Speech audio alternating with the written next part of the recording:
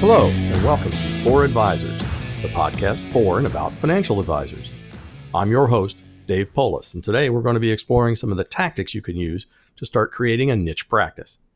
Building an advisory practice from scratch is no easy task, and it's one that takes patience and fortitude, some introspective thought and internal drive, some education, and some dedication. Once it's up and running, how do you keep it going and growing? When the family and friends run out, and referrals are tapped out, where do you go? Creating a practice serving just the clients you want to work with is the best answer for long-term growth. But how do you get there? In a word, effective marketing. That's 2 words. Joining us today is Dave Grant of Retirement Matters, Inc. in Barrington, Illinois, to share his journey with us from a generalist to a specialist, back to a generalist, and back to a specialty practice that really works with not one, but 2 niches. Dave earned his CFP in 2007 and started Retirement Matters as a fee-only RIA in 2013, specializing in helping Illinois teachers and corporate executives turn retirement investments into a workable stream of income in retirement. Dave writes a column for Financial Planning magazine and has won multiple awards for his work as a consultant with financial planning technology firms. Finds it rewarding to work with younger advisors, providing them with greater expertise in retirement planning. Welcome to the program, Dave. It's a pleasure to have you here with us today. Thanks, Dave. I'm glad to be here. You have a very interesting story and one with a good ending, a successful practice. But you had some experiences in the beginning when you were first starting out that were, shall we say, less than stellar at other advisory firms, didn't you? Without giving out any names, can you tell us what your early experiences with RIAs were like? So before I launched my practice, I had experiences working at 2 RIAs for 3 years in both. And they're both very different. One was a family-owned firm. It was the mother as the owner. There was a daughter and another advisor. And then they went through a buyout. I loved working there, but the growth perspective was just not there. It was a case of we will grow as things come. So there was no active marketing. And as a younger advisor, that frustrated me. I wanted to get my chops in to try and get clients through the door and figure out how to do it. So at that point, I decided to find another advisory firm to work at that was actively growing, and found one that was just down the street. And that was one that really embraced marketing and kind of charged me with go ahead and find your ideal clients and figure out who they are. Different culture.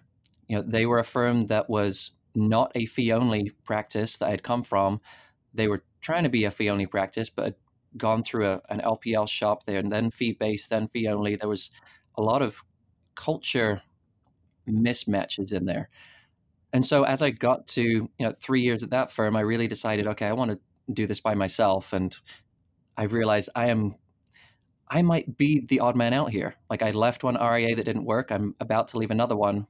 Why am I going to go join another one where the same thing might happen again? Let's try and do this by myself. Those were both well-established firms and should have had a solid base of referrals and a good growth path. It just goes to show that there's more than one way to grow a firm. You said there was mismatches in there. Is that really what essentially prompted you to start your own, because you needed to have a culture that was reliable and one was stable and that matched your style? That's the nice way to put it. I'm a bad employee, I think, is the right way to say it. I found myself getting more and more frustrated with following directions that I didn't really believe in. And they weren't necessarily wrong, but they just weren't the ones that I wanted to take. So I think it's a case of I had ideas about how I wanted to grow a business and how I wanted to run an RIA, and no one's going to take my direction if I don't own the firm. So own the firm and then take it the direction you want to. I love that philosophy. I think everybody's got to own it and be the boss to really understand what that means. Now, you developed some specialized skills and had some, shall we say, although it's not really technically true, inside knowledge, and sort of ran with the idea that there would be one specialized lucrative line of business you could pursue. And you went ahead and jumped right in with both feet. Is that correct? Yeah, before I left the RIA I was at, I started to understand, well, what type of clients do I want to work with? So I went through a couple of programs to understand who I best work with, what knowledge I have, what's my natural network, all those kind of discussions in my head and with other people, and realized that teachers is where I was at. I'm married to one. My mother-in-law is a retired teacher. Before I emigrated here from England, I was going to be a teacher in England, and our social circle was teachers too. So it was almost smacking me in the face without me realizing it.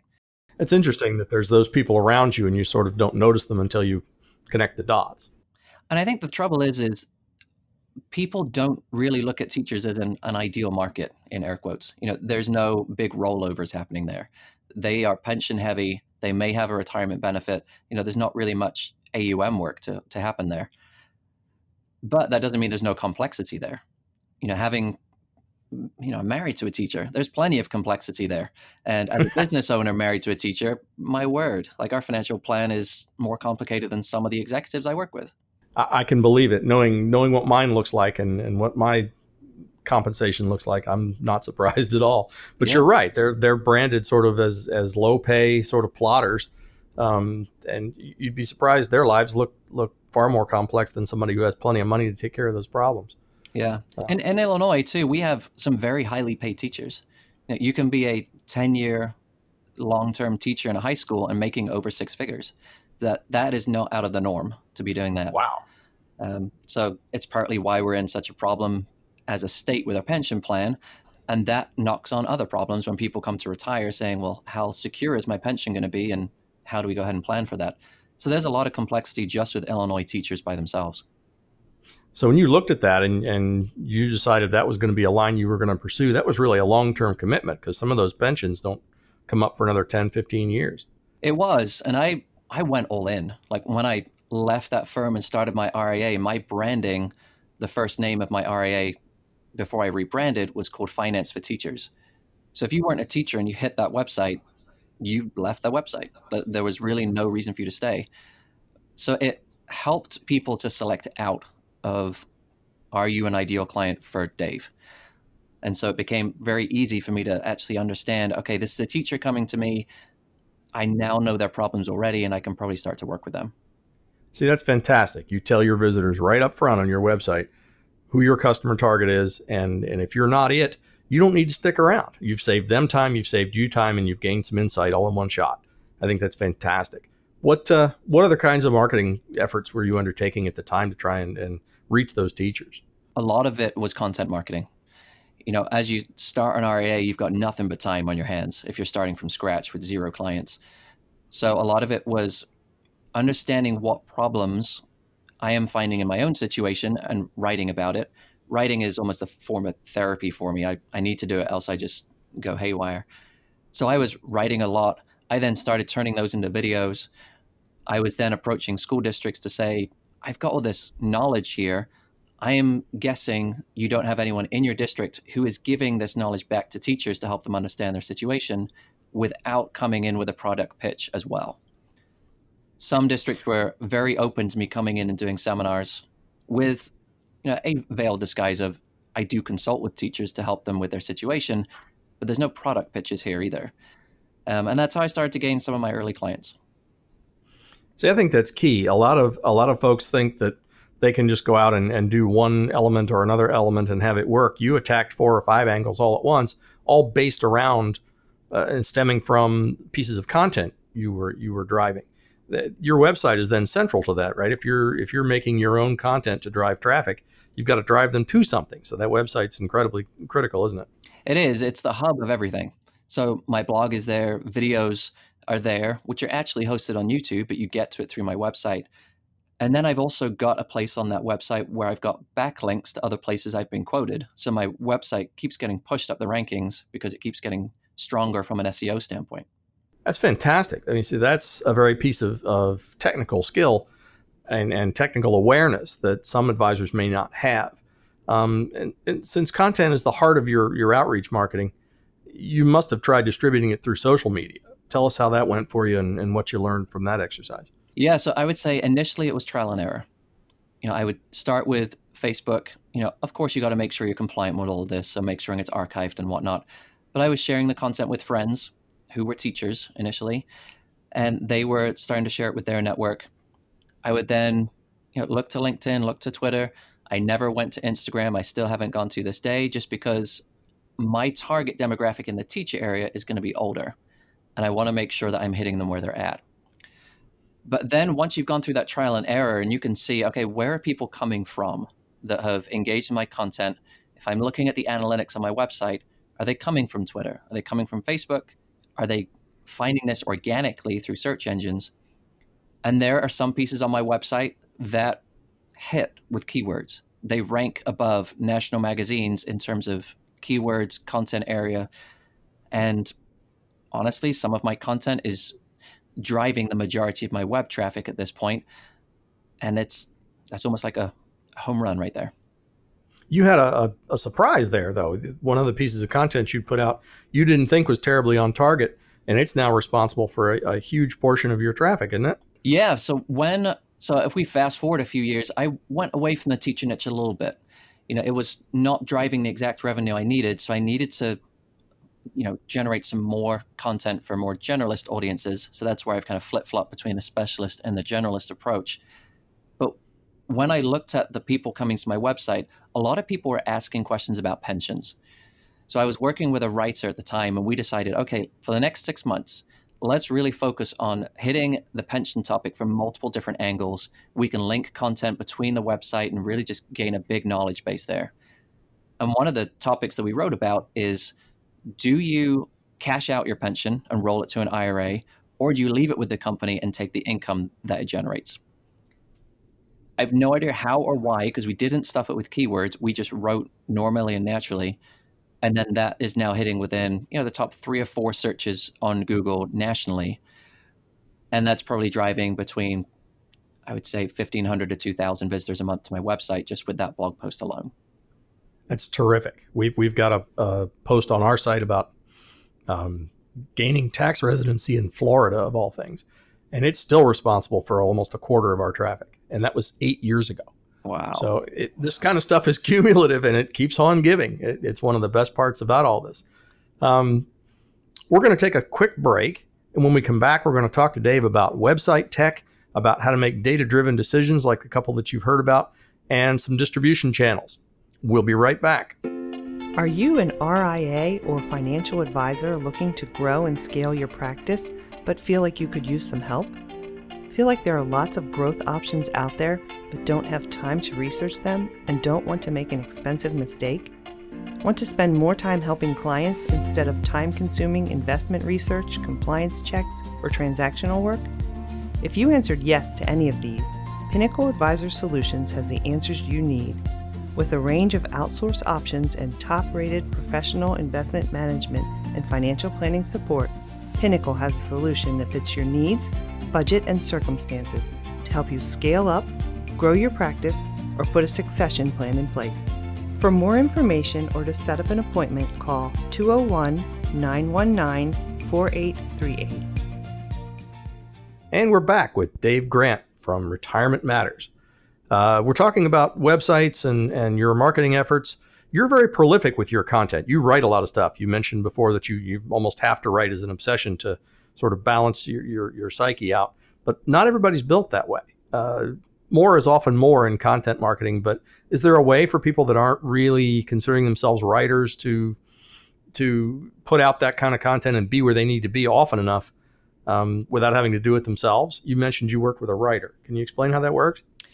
Yeah, so a couple of good points in there that we'll tackle. I mean, one, yes, I like to write, but when I go through a busy period in the business, I often don't have time to do it, or my cohesive strategy kind of falls apart and I need someone to back me up.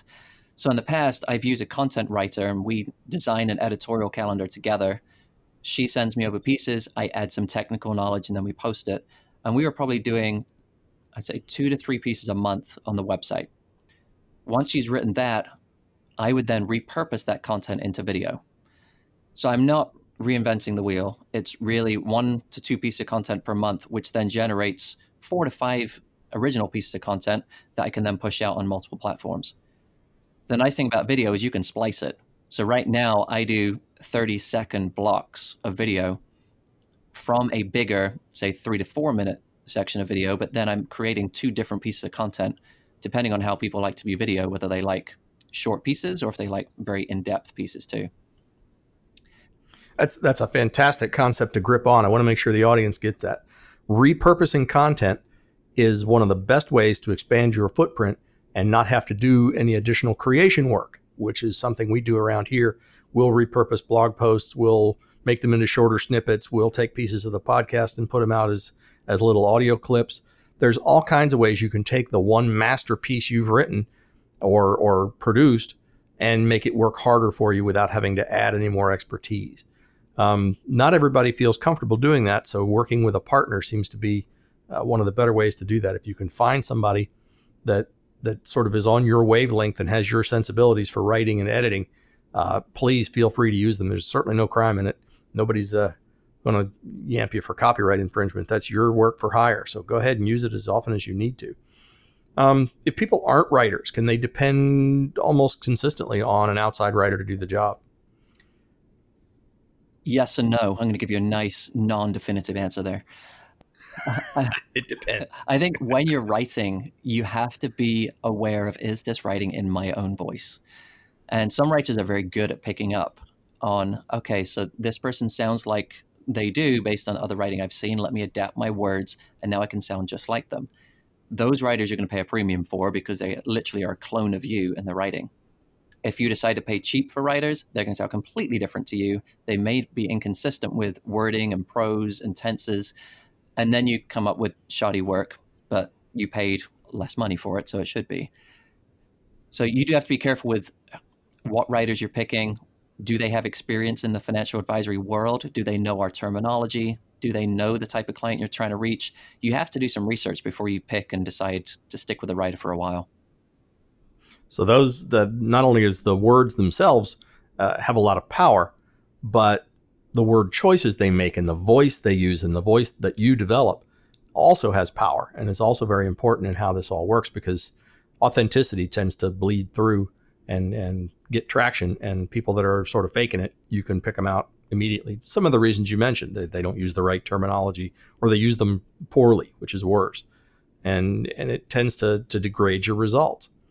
Now, content marketing is great for an information-intensive business like ours, but it's not the fastest growth strategy. How long did it take you to start seeing results from some of these articles and video content? So I think there's two ways to look at this. One is, okay, so I've written this content and I've shared it. If you're reaching someone, or someone shares your content with someone who it directly relates to, then you can sometimes get a quick hit from that content. But that is very rare to do that on a consistent basis. So you probably need to look at, well, how are these pieces that I'm doing, how are they performing organically? And that is really where you're going to get a consistent stream of traffic for decades after you've written that piece, provided it's evergreen, so to speak, and it's not relevant to just this year. But I would say when it was organic content, it would take me anywhere from a year to 18 months to get consistent traffic and leads from that content that I wrote. Right now, because that content's been out there for a long time, I have people who read something I wrote 2 years ago and come in the door, but I've not refreshed that piece for 2 years. It's just very relevant to that target market. That's a very key concept for our audience to grip onto as well. Not only is the time string sort of long, but you mentioned evergreen in there, and I think that's important. A lot of folks, especially the ones that focus more on the investment side than on the planning side, tend to write about what's happening in markets today or with stocks today or whatever in a very present manner. And they include statistics and numbers and this, that, and the other. And those things tend to date very badly, don't they? They're not going to be what's considered evergreen content. So 2 years from now, you're looking at market conditions in an article that just aren't true anymore. That wouldn't be terribly useful for most folks. It's true. I mean, I think you have to think about your reader before you write anything. If you're writing about investment, news and terminology, chances are people aren't looking to try and read that. They want to read something that affects them personally with their current situation. So you can have niche evergreen content. So that's what I write. So right now I'm writing about pension changes that are happening in Illinois. Those pension changes go all the way through to 2024. So I have a 5-year window of all this content I'm writing to still be relevant and convert 5 years from now. Wow, that is long-term planning. Let's talk about distribution for a minute. And we've talked about writing and the power of the voice and the word choice. And so you've got these beautiful articles and lovely videos that run. How do you figure out how to distribute them to find the audience you need so that they can find you? So there's a couple of different ways. One, I do have a newsletter sign up, so people who are looking to get free information, they get that on a regular basis from me, whether it's written or video. mean, YouTube, as we've all heard, is owned by Google, so it's now a major search engine. And anytime you search something into Google, you may get a video pop of your content. I try and make sure that all the content I write is based around a question, and I title all my content as a question. So when people type something similar to that into Google and it hits one of those keywords in that question, then my content pops up. And that has actually was something I did probably 3 years in that started to really boost web traffic there. But I really... You built the whole thing around very common search phrases as questions. Yeah. And that's how some of my content pops. It's, should I cash out my pension or take the income? That's exactly how the blog post is titled. So I'm hitting all the keywords in the question. That's fascinating. That feeds not only SEO, but other areas as well, because you're writing like someone would talk. Mm-hmm. And that's how they put their search queries in. It's a very connected way to look at things. I think that's brilliant. And I think you've got to go back to, well, what is your ideal client looking for? They're not looking for investment update for the third quarter. No one Googles that because no one actually cares. But they care about, my company's going bankrupt. What happens to my pension? Again, if you write your article with that wording, then you're going to pop up.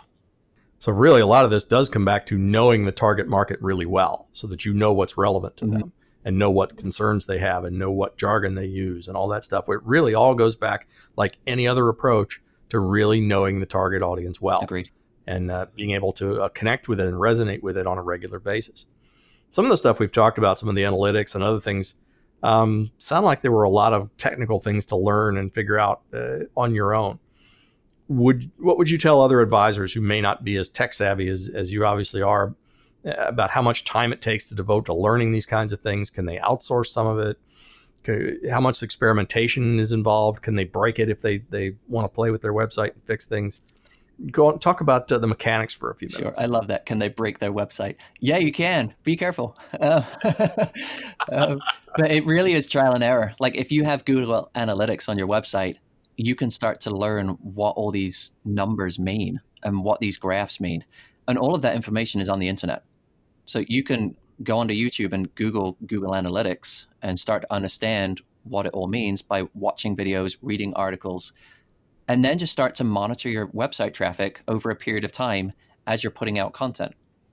I took a break this past summer from creating any content and was intrigued to see what happens to my web traffic. And it went down slightly because I wasn't pushing content out, but there was still a steady stream of content. It probably dropped by a third. So that told me that, okay, my content on the website is still converting into traffic. It just, when I'm actively creating content, I could expect my web traffic to go up by a third.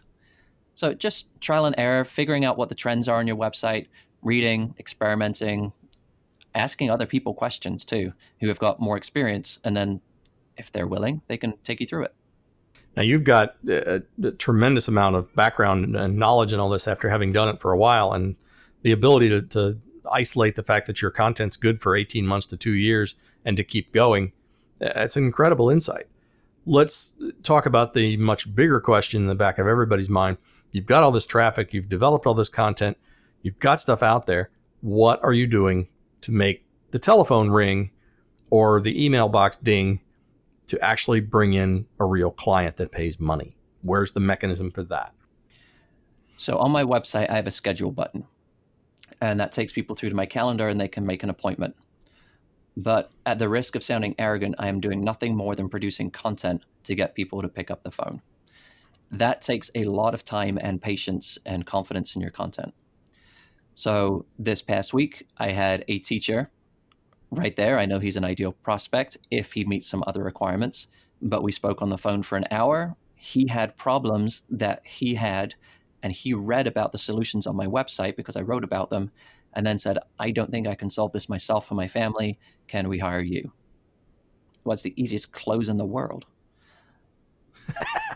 So it's a case of just, if this is one of the strategies of creating content, making it very relevant to people, having an easy way for them to get in contact with you by linking your calendar through a scheduling software to your website, and then eventually those appointments will start showing up. So really, it's a matter of patience, resonance, knowing the market, and solving people's problems for them even ahead of the close. I mean, you're not physically doing the work, but you're giving them the idea that this can be fixed, this can be solved, and you have the expertise to do it. Right. And that's really the trifecta there. And it happens more than once. These are the type of conversations I have now with people, is they will set a phone appointment. And I had one this summer, and she wanted to actually meet in the office first, which is outside of what I typically do, but I entertained it. And she came in and said, I've looked at multiple advisors' websites and I have 5 questions. You've answered 3 of them based on your website content alone. I need you to cover one of the questions here for me, and then I'll give the other one to research because it's kind of a detailed one. Well, if I'm 3/5 of the way there to closing that appointment already just by creating content, I'm ahead of every other advisor she's looked at. So this is a no-brainer of a situation. That's fantastic. What an amazing story, and something all advisors should be seeking to emulate, because that's that much less time you spend prospecting and that much more time you spend in front of clients. I got to figure that's a winner for everybody all the way around. And what an organized client, by the way, to have 5 questions already set aside and ready to go as she's interviewing possible advisors. How often does that really happen? I mean, they usually come in with sort of no idea what they want. Again, that's one of the benefits of having a niche that you really understand. You know what their problems are before they get there. And doing this by web and by content, 80% of most of the sales decision is made before they ever pick up a phone or hit a scheduler. They know you can do the job. They just want to make sure. Have you found that to be true? Definitely. I mean, I've had people come on the phone, and after half an hour, they said, can you email me the contract? I'm like, you're aware this is a multiple $1,000 contract? And they're like, yep. And it still blows my mind. I'm like, I wouldn't make a decision like this. I probably want to meet you first. But because of the specific problems I'm trying to solve with these people, and not for everyone, they don't want to look anywhere else because they have been looking other places, and no one else has been able to solve the problems for them. Like any business, you find a void, you fill a need, and they beat a path to your door. We have just a bit more time. If you had to narrow it down to one thing, what would you like to have our audience take away from today's discussion that you really think is going to help them the most, that they can put into practice right now? Think like your client. So they have problems that you should be aware of, and if you're not, then you need to start learning. But you have to direct your content and generate your content around those problems that they have. They're then going to find you based on those problems, understand very quickly that you can solve them, and like you said, Dave, beat down to your door to try and hire you. That's fantastic in any business, but for ours specifically, that's really where you want to be, is understand the audience, know the client, and think like them. Thanks, Dave, so much for those valuable insights. We've been speaking with Dave Grant of Retirement Matters about how you've developed a niche practice using content marketing to attract just the right types of clients. If you have any questions for us here on 4 Advisors regarding niche marketing or anything else you've heard on this program, just drop us a line at 4advisors@pinnacleadvisory.com and we'll get you some answers. You've been listening to 4 Advisors, the podcast for and about financial advisors. I'm your host, Dave Polis, and until next time, thanks for listening. You're listening to 4 Advisors, the podcast for and about financial advisors. This program is for educational purposes only, and the opinions expressed here by guests do not necessarily fully or accurately reflect the legal intent or nature of Pinnacle Advisor Solutions, Pinnacle Advisory Group, or its senior management. This program is not intended to give legal, investment, or financial planning advice, and opinions and statements made in this podcast should not be relied on as such.